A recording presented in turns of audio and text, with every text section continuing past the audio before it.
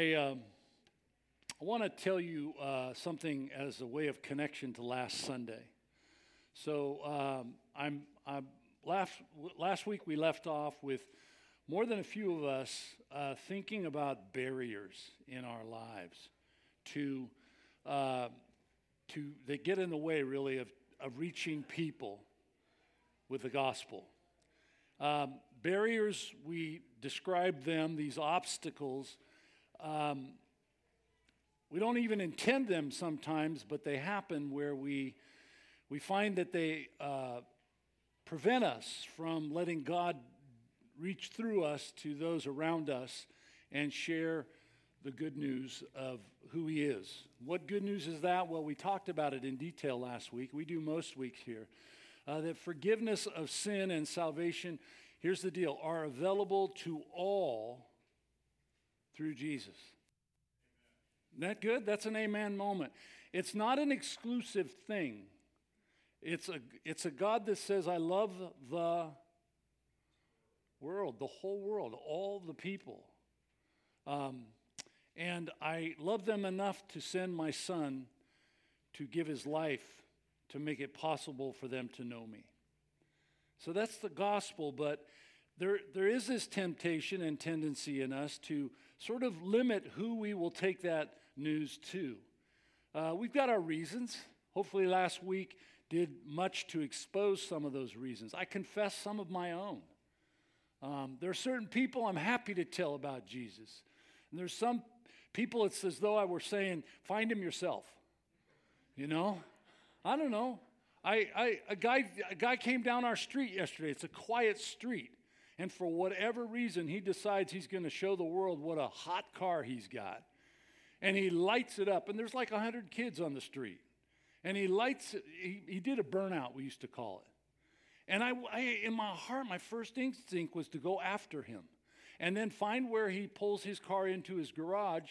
And then back my truck up on his front lawn and do the same thing.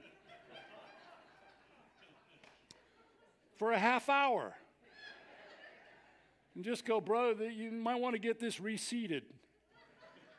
You know, I'm sorry, but that, if that makes you go, man, what a pastor. I don't know, but that's my honest truth. Okay, so back to a holy moment here.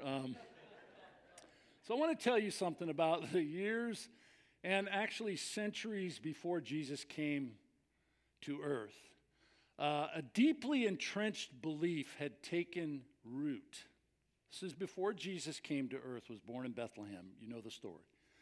In ancient Judaism, there was this view, this entrenched belief that, you ready for it? Salvation was for the Jews only. Now think about that. This despite the plain meaning. There's a hermeneutic. That's fancy for Bible study law. In other words, one's consider the context, things like that. Well, this one is a principle of plain meaning. If you come to a passage and you're scratching your head bald and not sure what it means, it's likely the first meaning, the plain meaning, is the intended meaning. Not always. And if you're still in doubt, call me. Let's talk about it. We can piece it together. But the plain meaning of these words in Genesis 12. So you have to go all the way back, but just listen. They're in your notes today. Words that God spoke to Abram way back then were these. I will make you into, listen for the plain meaning. I will make you into a great nation, and I will bless you, and I will make your name great. He's talking to Abram. And you will be a blessing. I will bless those who bless you, and whoever curses you, I will curse. And he concludes with these words. And all the peoples on earth will be blessed through you. That preposition through is in there. You. Here's how one insightful theologian described the birth of this bad belief that actually grew out of that statement. When God chose Abram, God was establishing the nation of Israel. Not because they were greater, more righteous, or more deserving, but as an act of his grace. By his sovereign choice, God had decided to make the Hebrew people his instrument, ready, in bringing the world into a relationship with himself. If you skip from Genesis 12, some of you are writing this down as I say it, to Genesis 17, you're going to notice not once but twice a name change. It's in chapter 17, verses 5 and 11, gives strong hints in this name change, two of them, of God's purpose for all people. You detect the purpose. Abram means exalted father. In chapter 17, Abraham was his new name given by God, and it means father of the multitudes. Do you see the flow? You're a high father in chapter 12, Abram. But I'm changing your name to you're going to be the father of multitudes. He's not done. That's verse 5. Then verse 15, he comes to Sarai, okay? And Sarai was her first name back in chapter 12, which is beautiful. It's my princess, Sarai. And then in chapter 17, he changes her name to Sarah, meaning mother of multitudes. Are you hearing it? I've selected you. I've chosen you. You're my princess. You're my high father. But I've switched. I've unfolded the further purpose I have for your life. And the Apostle Paul would confirm all that in Galatians in the New Testament, chapter 3, verse 29, where he said, all people who belong to Christ, he says, Jews and Gentiles are Abraham's offspring, heirs by promise. Can I get an amen? That's the cool news here. That's the gospel. And Moses wouldn't leave it lie. He brings clarity to why God chose Israel. I'm quoting from Deuteronomy chapter 7. By the way, Deuteronomy, if you're going with an understanding of the Pentateuch, the 5 first books of the law in the Old Testament, Genesis, help me. Exodus. Okay, Deuteronomy chapter 7 is the entire book of Deuteronomy is spoken and then written while Israel stood after 40 years on the eastern shore of the Jordan, looking west, about to enter into, what was the land called? The Promised Land, okay? So the entire book of Deuteronomy, second law, it's all going down right there in about a month, as I understand it. So it's a quick deal. But Moses wants us to get it, wanted the people of God to get it, that this nation status, this chosen people status, has implications. Listen for them as I quote this. Deuteronomy 7, verses 6 to 8. For you are a people, holy to the Lord your God. The Lord your God has chosen you out of all the peoples on the face of the earth to be his people, his treasured possession. The Lord did not set his affection on you and choose you because you were more numerous than other peoples, for you were fewest of all the peoples, but it was because the Lord loved you. End quote. Think of the word chosen people. I want you to think of it right now about yourself. Chosen people. Pretty special feeling, isn't it, if you were to hear that with a finger pointed at you. chosen people, right? Would you agree? That's like, me? What? You picked me? This is great. But if we don't hear God's words to Abram clearly, back in Genesis 12, that all peoples of the earth will be blessed, the preposition, through you, my chosen people, it's easy to see how chosen people, that label, could actually lead to a spirit of pride, right? Rather than privilege. Those are two very different things. And that's the same pride that the Holy Spirit confronts in Peter through a vision we talked in deep detail about last week in Acts chapter 10 as you're turning there. It was a vision, and with the vision came a voice that challenged his view of Gentiles. Let me just give him the label that we embraced last week. Off-limits people. Okay? God sent a vision and spoke with a voice to Peter to say, we got to talk about, the human race. The Gentile people. The ones you call off limits. It's getting personal again, I know. It's what you've been thinking about this week about barriers. I had you think about who's the off limits people in your life.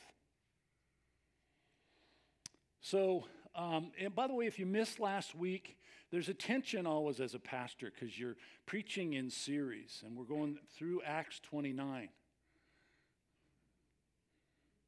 Anybody catch me? How many chapters are there? 28. We are Acts 29, y'all. Okay? All right? But the tension is this. You want to go back and preach last Sunday, but we got to keep sailing along, which we'll do right now. We're doing right now. So, if you missed last week, it's really foundational to today. So I would direct you to the Grace Point Church YouTube channel. And just go there and look up the one. It's got a big-looking eagle on it, each of the sermons in this series. And look it up. From last week, the title was Barriers. Just look for barriers. And you can take it in, and this will even make more personal meaning for you. So today we'll learn how Peter, who was a Jewish Jesus lover. Would you write that down? That's an image I want you to embrace and understand. Who was willing to have his bias not only challenged, but changed, overcoming a big barrier that changed, people, look at me right now, that changed my life. My life. As you look on at Acts chapter 10, let me tell you how my life's changed. Because Peter responded to the Holy Spirit, who prompted him to go with the gospel to meet a Gentile 30 miles north, whom he had never met. Peter is a Jewish, Jesus-loving Jew. Was told by this vision and voice, I want you to go north and I want you to meet a man you've never met, and he's a Gentile, and he answers to the name Cornelius. And so that makes me Cornelius. And if you're a Gentile, how many of you are non-Jewish in our gathering today? If you're a Gentile then, who loves Jesus, and in whom the Holy Spirit dwells, you have a new name today. You too are Cornelius. In fact, every non-Jewish Jesus lover, since where we're going to read today in Acts 10, every single one can say the same. I am Cornelius. So we pick up where we left off last week in verse 23. Peter was invited to go north with the men that had come from Caesarea. and he had them bed down for the night and be his guest. Early the next day, Peter started out with them, and some of the believers, excuse me, from Joppa went along. The following day, he arrived in Caesarea. Cornelius was expecting them and had called together his relatives and close friends. Now, I want you to take in some of these details because they're really important as we read them. As Peter entered the house, Cornelius met him and fell at his feet in reverence. But Peter made him get up. Stand up, he said. I'm only a man myself. There's a little stir in that moment that you can't miss. So Cornelius knew, let me stop and just make this observation. He knew that someone of significance was coming into the city and more specifically into his home. He knew that. And so he, in anticipation of that, invited his family and his friends to gather in his home. And in the moment Peter shows up, he falls down to the ground and presumably bows in great homage and humility. And he shows enormous respect and honor. Possibly too much, which explains verse 26. That Peter quickly corrects his view and he says to him, hey, stand up. I'm not the guy. But I know who is. You ever had that moment?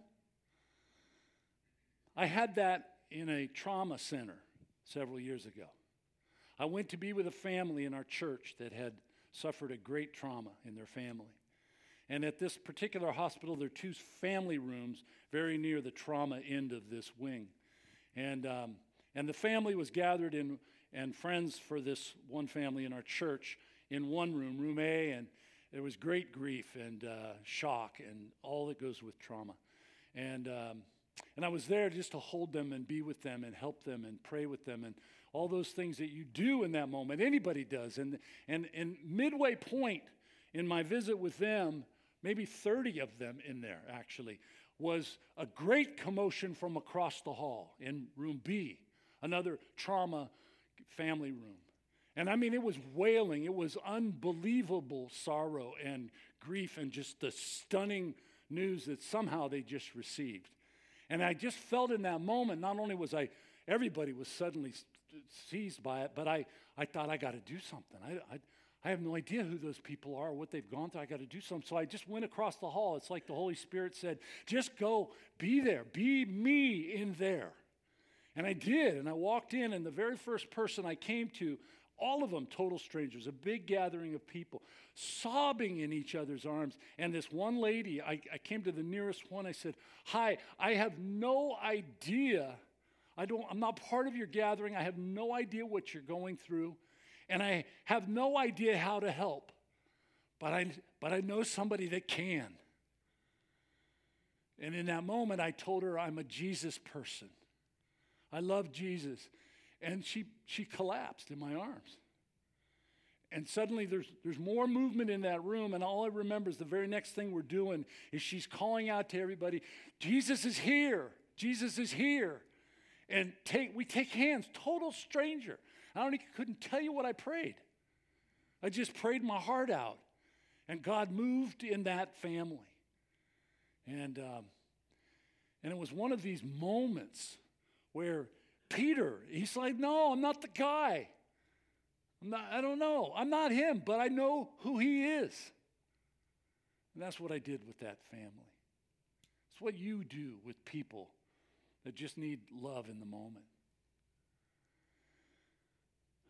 Chuck Swindoll gave me some great counsel when I was leaving Fullerton in 1993 to come here to Grace Point. I've been here ever since. And he said these words, Steve, if you walk with God and you love God's people, they will tend to put you on a pedestal. And his counsel was this, whenever that happens, get off it quickly and give the worship to the one who's worthy of it, Jesus Christ. Amen. Chuck has revealed that counsel more broadly in a book he wrote recently. And I'm quoting now his words. If God uses you significantly in a particular sphere of influence, it's your responsibility to keep the eyes of the people on the Lord. Meanwhile, let them see the cracks in your life. McCracken, right? I get it. Okay. Right. That's easy for me to do, right? Then he adds this: be like the kids who built a summertime clubhouse in the backyard and established 3 rules of conduct. Number 1, nobody act big. Number 2, nobody act small. Number 3, everybody act medium. So Cornelius, back to the story here. His house now filled with friends and family. Peter quickly summarizes his takeaway from the vision he had a few days earlier. Let's pick up verse 27. While talking with him, Peter went inside, found a large gathering of people, and he said to them, "You're all aware that it's against our law for a Jew," he's pointing to himself, "to associate with or even visit a Gentile." He's pointing to them.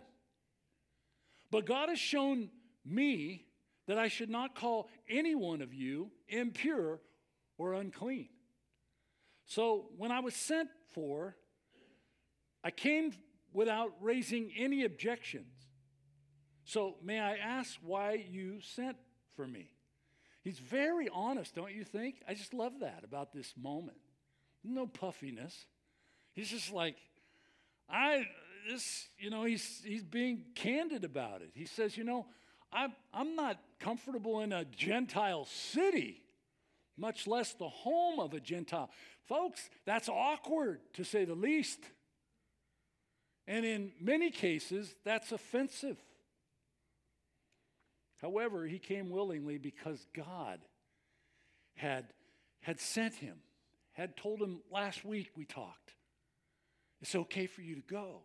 That's why I came, for you to go there. Cornelius then explains how an angel appeared to him 3 days ago, verse 30. "I was in my house praying at this very hour at 3 p.m. Suddenly a man in shining clothes stood before me." It was an angel. "And said, 'Cornelius, God has heard your prayer and remembered your gifts to the poor. Send to Joppa for Simon, who's called Peter. He's a guest in the house of Simon the tanner, who lives by the sea down in Joppa.' So I sent for you immediately, and it was good for you to come. Now, we're all here in the presence of God to listen to everything the Lord has commanded you to tell us." This is the 3rd time it strikes me, not the 1st or 2nd. Right here in verse 31, we see, right now we just read it, 3rd time that Cornelius is called a good man. Did you catch that? "Cornelius, God has heard your prayers and remembers your gifts to the poor." So God's paying attention to what you're saying, Cornelius. But back up, just across the page to verse 22. Here's another time. We read about it last week. "We've come here from Cornelius." These are the men that were sent by him south to Joppa. "We've come here from Cornelius the centurion." Who's he? He's a righteous and God-fearing man who's respected by all the Jewish people. I want you to see one more. Back up the page to verse 2 of chapter 10. We're just meeting Cornelius. This is where it all began.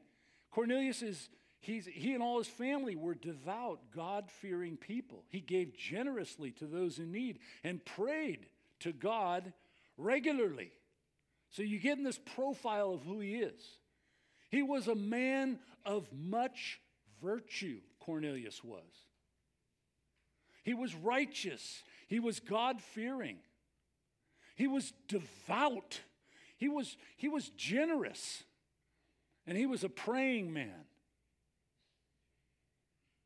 But something was missing. He didn't have a personal relationship with God. Did you hear that? There was something missing. He was religious to the rafters,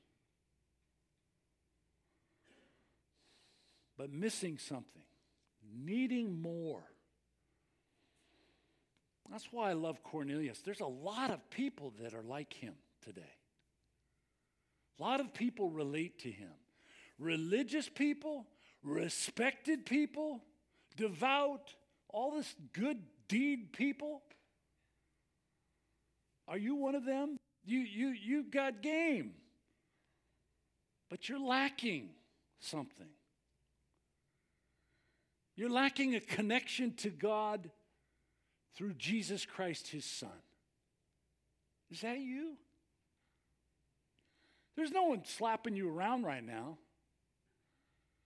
There's lots of praise coming your way. You're a moral man or woman. You're decent. There's whole religions filled with decent, but they don't know God. Is that you? There was a song in 1977 from a good friend of my wife's back in the East Coast. Scott Wesley Brown's his name. And he wrote this song called, "I'm Not Religious, I Just Love the Lord." Spotify it. It's there. It's really good. If you haven't embraced Jesus like Cornelius had not, what keeps you from doing so right now? That's my hope before we're done here today.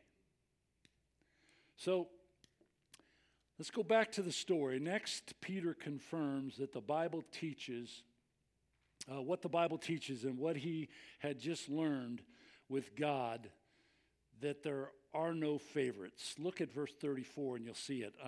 It's his first words out of his mouth in answer to Cornelius' question. So talk, bro. What do you got to say? We're all ears. So verse 34, when Peter began to speak, I now realize, he begins, how true it is that God does not show favoritism, but accepts from every nation the one who fears him and does what is right. As Moses put it, listen to this. For the Lord your God is God of gods and Lord of lords, the great God, mighty and awesome.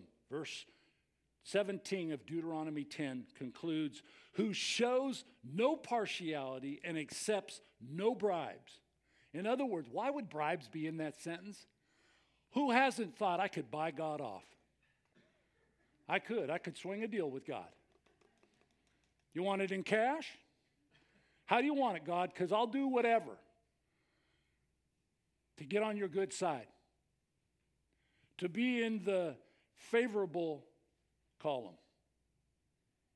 And Deuteronomy 10:17 says there is no favoritism with God. I have to tell you, I chuckled when I read those words because I've actually said that to all three of my children along the way. I say, you know what? I just want you to know you're my favorite. You really are. You're my favorite. And the truth is, God does the same thing.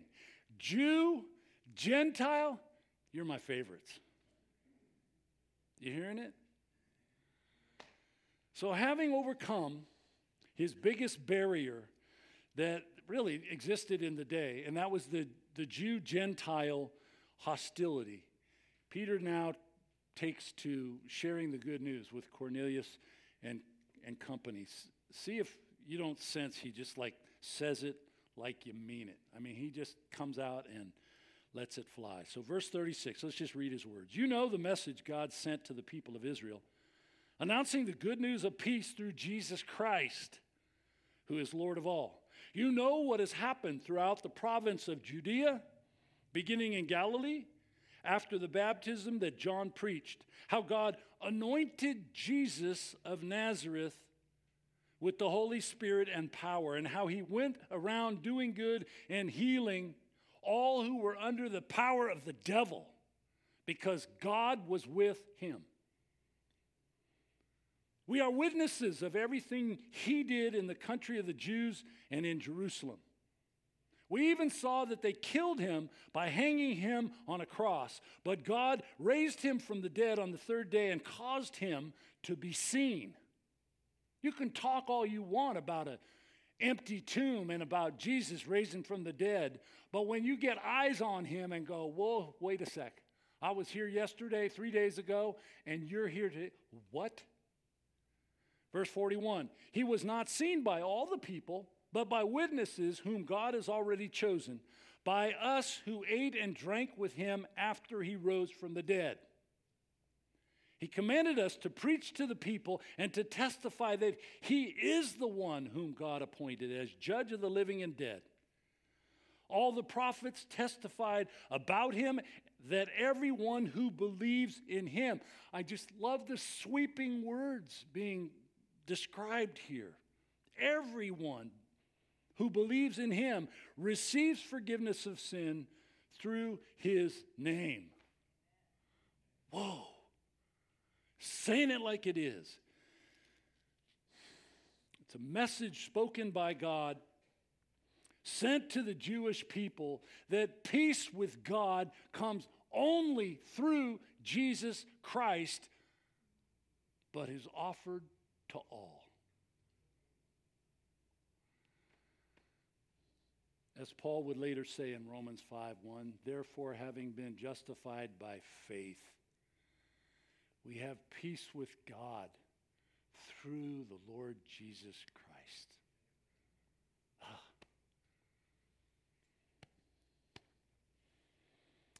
Peter then just gives this synopsis in what we just read of significant events that are all captured in the Gospels.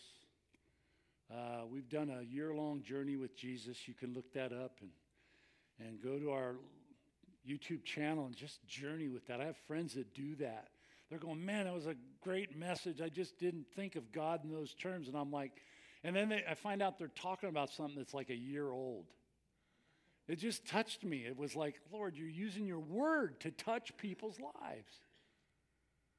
The worship, it's all right there. You can go there. But he's talking about that God had anointed Jesus with the Holy Spirit to do things like helping people and healing people. And my favorite of all, delivering people from the power of the devil. I'm sick of him. And Jesus says, I'll do more than that. Right? I'm going to give you the backhand real quick here. I mean, and then the biggest of all, Peter, he stopped right there. You would expect him in a speech. I'm an eyewitness. And guess what? He brings up the most witnessable event that you would never get over. The biggest thing of all, the crucifixion and the resurrection of Jesus. You don't stop talking about that. And I can't either. Then Peter states something. I don't want you, it's sobering. He states something that he was an eyewitness to. And it's what is a dual destiny that comes from what you do with what you hear. Dual destiny. Verse 38 is the first. Verse 42. It probably didn't sound good. Verse 42. Would you look at it again? He commanded us to preach to the people, to testify that he's the one whom God appointed as judge. One of the possible destinies, depending on what you do with Jesus, is judgment. For all who reject Jesus, judgment. There's no exception. There's no give me a mulligan on Judgment Day. Are you hearing that? Don't miss verse 43. It's the other destiny. All the prophets talked about it, everyone else. If you believe in Jesus, forgiveness for all your sins. forgiveness. Two very different destinies. Which is true for you? Have you believed in Jesus and received forgiveness and eternal life? I have. Many of you have. Many of you watching have. But I don't believe for a minute everybody hearing these words has. Or else what explains that I'm crazy pumped? That means Holy Spirit filled to go for it. Right? Just got to say it. Right? I want nobody who's ever listened to a message of mine to go, well, you know, I guess I rejected Jesus and I settled for judgment. For real? You had a chance to accept Jesus, embrace him, bow before him, repent of your sins, turn your heart over to him, and not only be forgiven, but spend eternity with him. Why wouldn't you want that? Tell people, if it upsets them, so what? That pales in comparison to the day they will stand in judgment having rejected Jesus. So we got to do it. You know, I used to pray. We got time. I'm sorry. Please apologize to Becky on her first day back there with the kids. But here's the deal. I used to pray that God would make people's Christian lives better.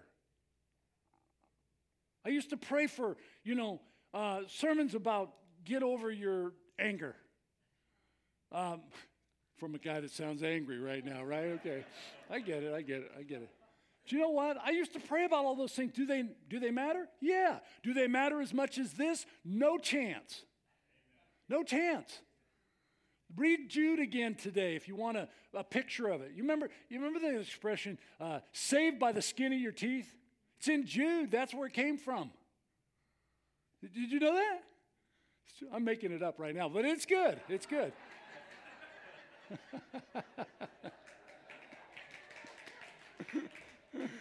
Look, Mom, no socks. Okay, so it's so hot in here.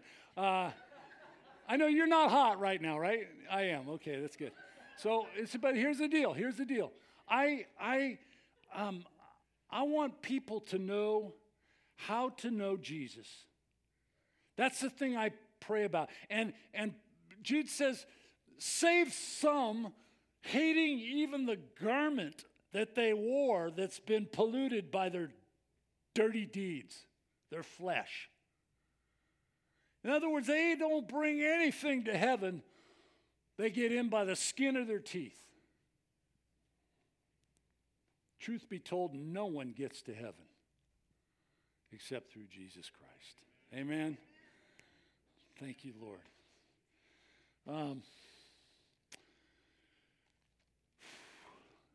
John 3, we all know verse 16. Verse 36 summarizes this little sermon of Peter's and mine. Same chapter, John 3. Whoever believes in the Son has eternal life. Whoever believes in, that's verse 36 at the end of John chapter 3. But whoever rejects the Son will not see life, but God's wrath remains on them. You talk to somebody that doesn't know Jesus, know this in your soul, God's not happy with them. Sorry if that steps on toes. It's the truth.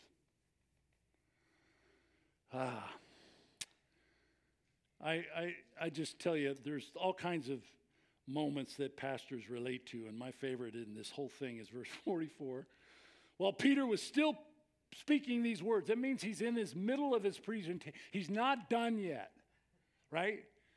That's been me about, 30 years or so. While Peter was still speaking, the Holy Spirit said, I got it. And I got it, Pete. And it comes on all who hear this message. The circumcised believers, those are Jews, who had come with Peter, were astonished at this moment. They're like, what? That these people, the Gentiles, Cornelius and company, that they had the gift of the Holy Spirit and it had been poured out on them as the Jews had it back in Acts chapter 2, remember Pentecost? For they heard them speaking in tongues and praising God. Then Peter said, surely no one can stand in the way of these people being baptized with water. They've received the Holy Spirit just like the rest of us. So he ordered them to be baptized in the name of Jesus, and they partied on the rest of the day, right? Amen, amen, amen. You guys, hey, you know what? We all know about the thief on the cross. We do, right? There's two guys. One was they were both convicted, condemned, capital criminals.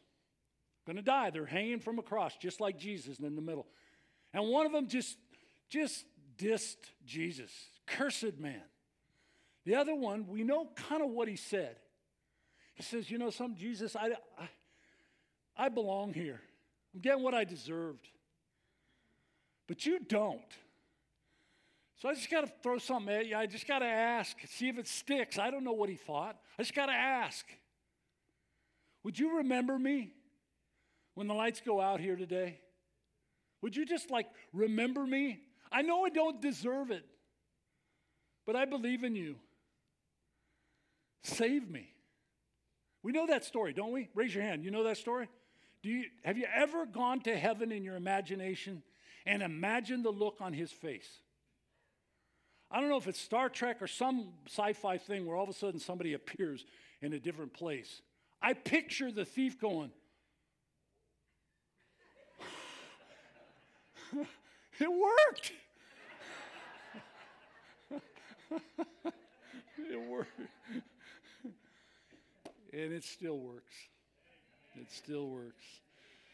May God bless his word in our souls and in the souls of other Gentile Cornelius people that we need to talk to about these beautiful truths of God. Amen.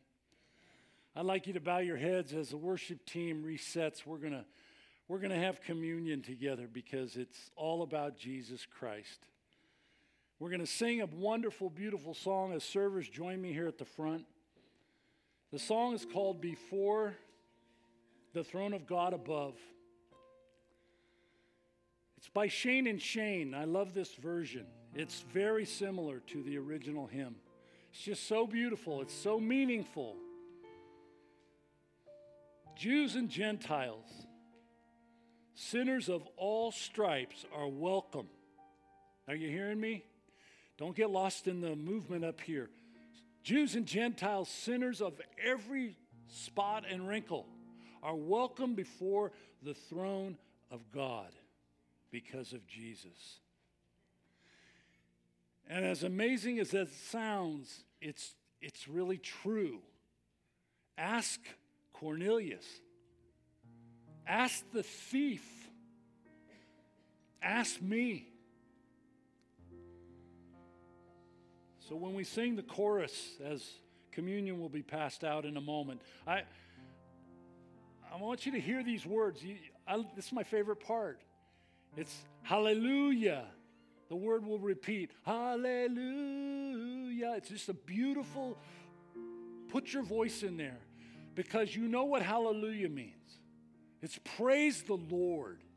It means in that moment, as you imagine yourself somehow welcomed into the presence of God because of Jesus' sacrifice for you, that you'll say, along with saints far and wide, Jew and Gentile, male and female, rich and poor, slave and free, hallelujah.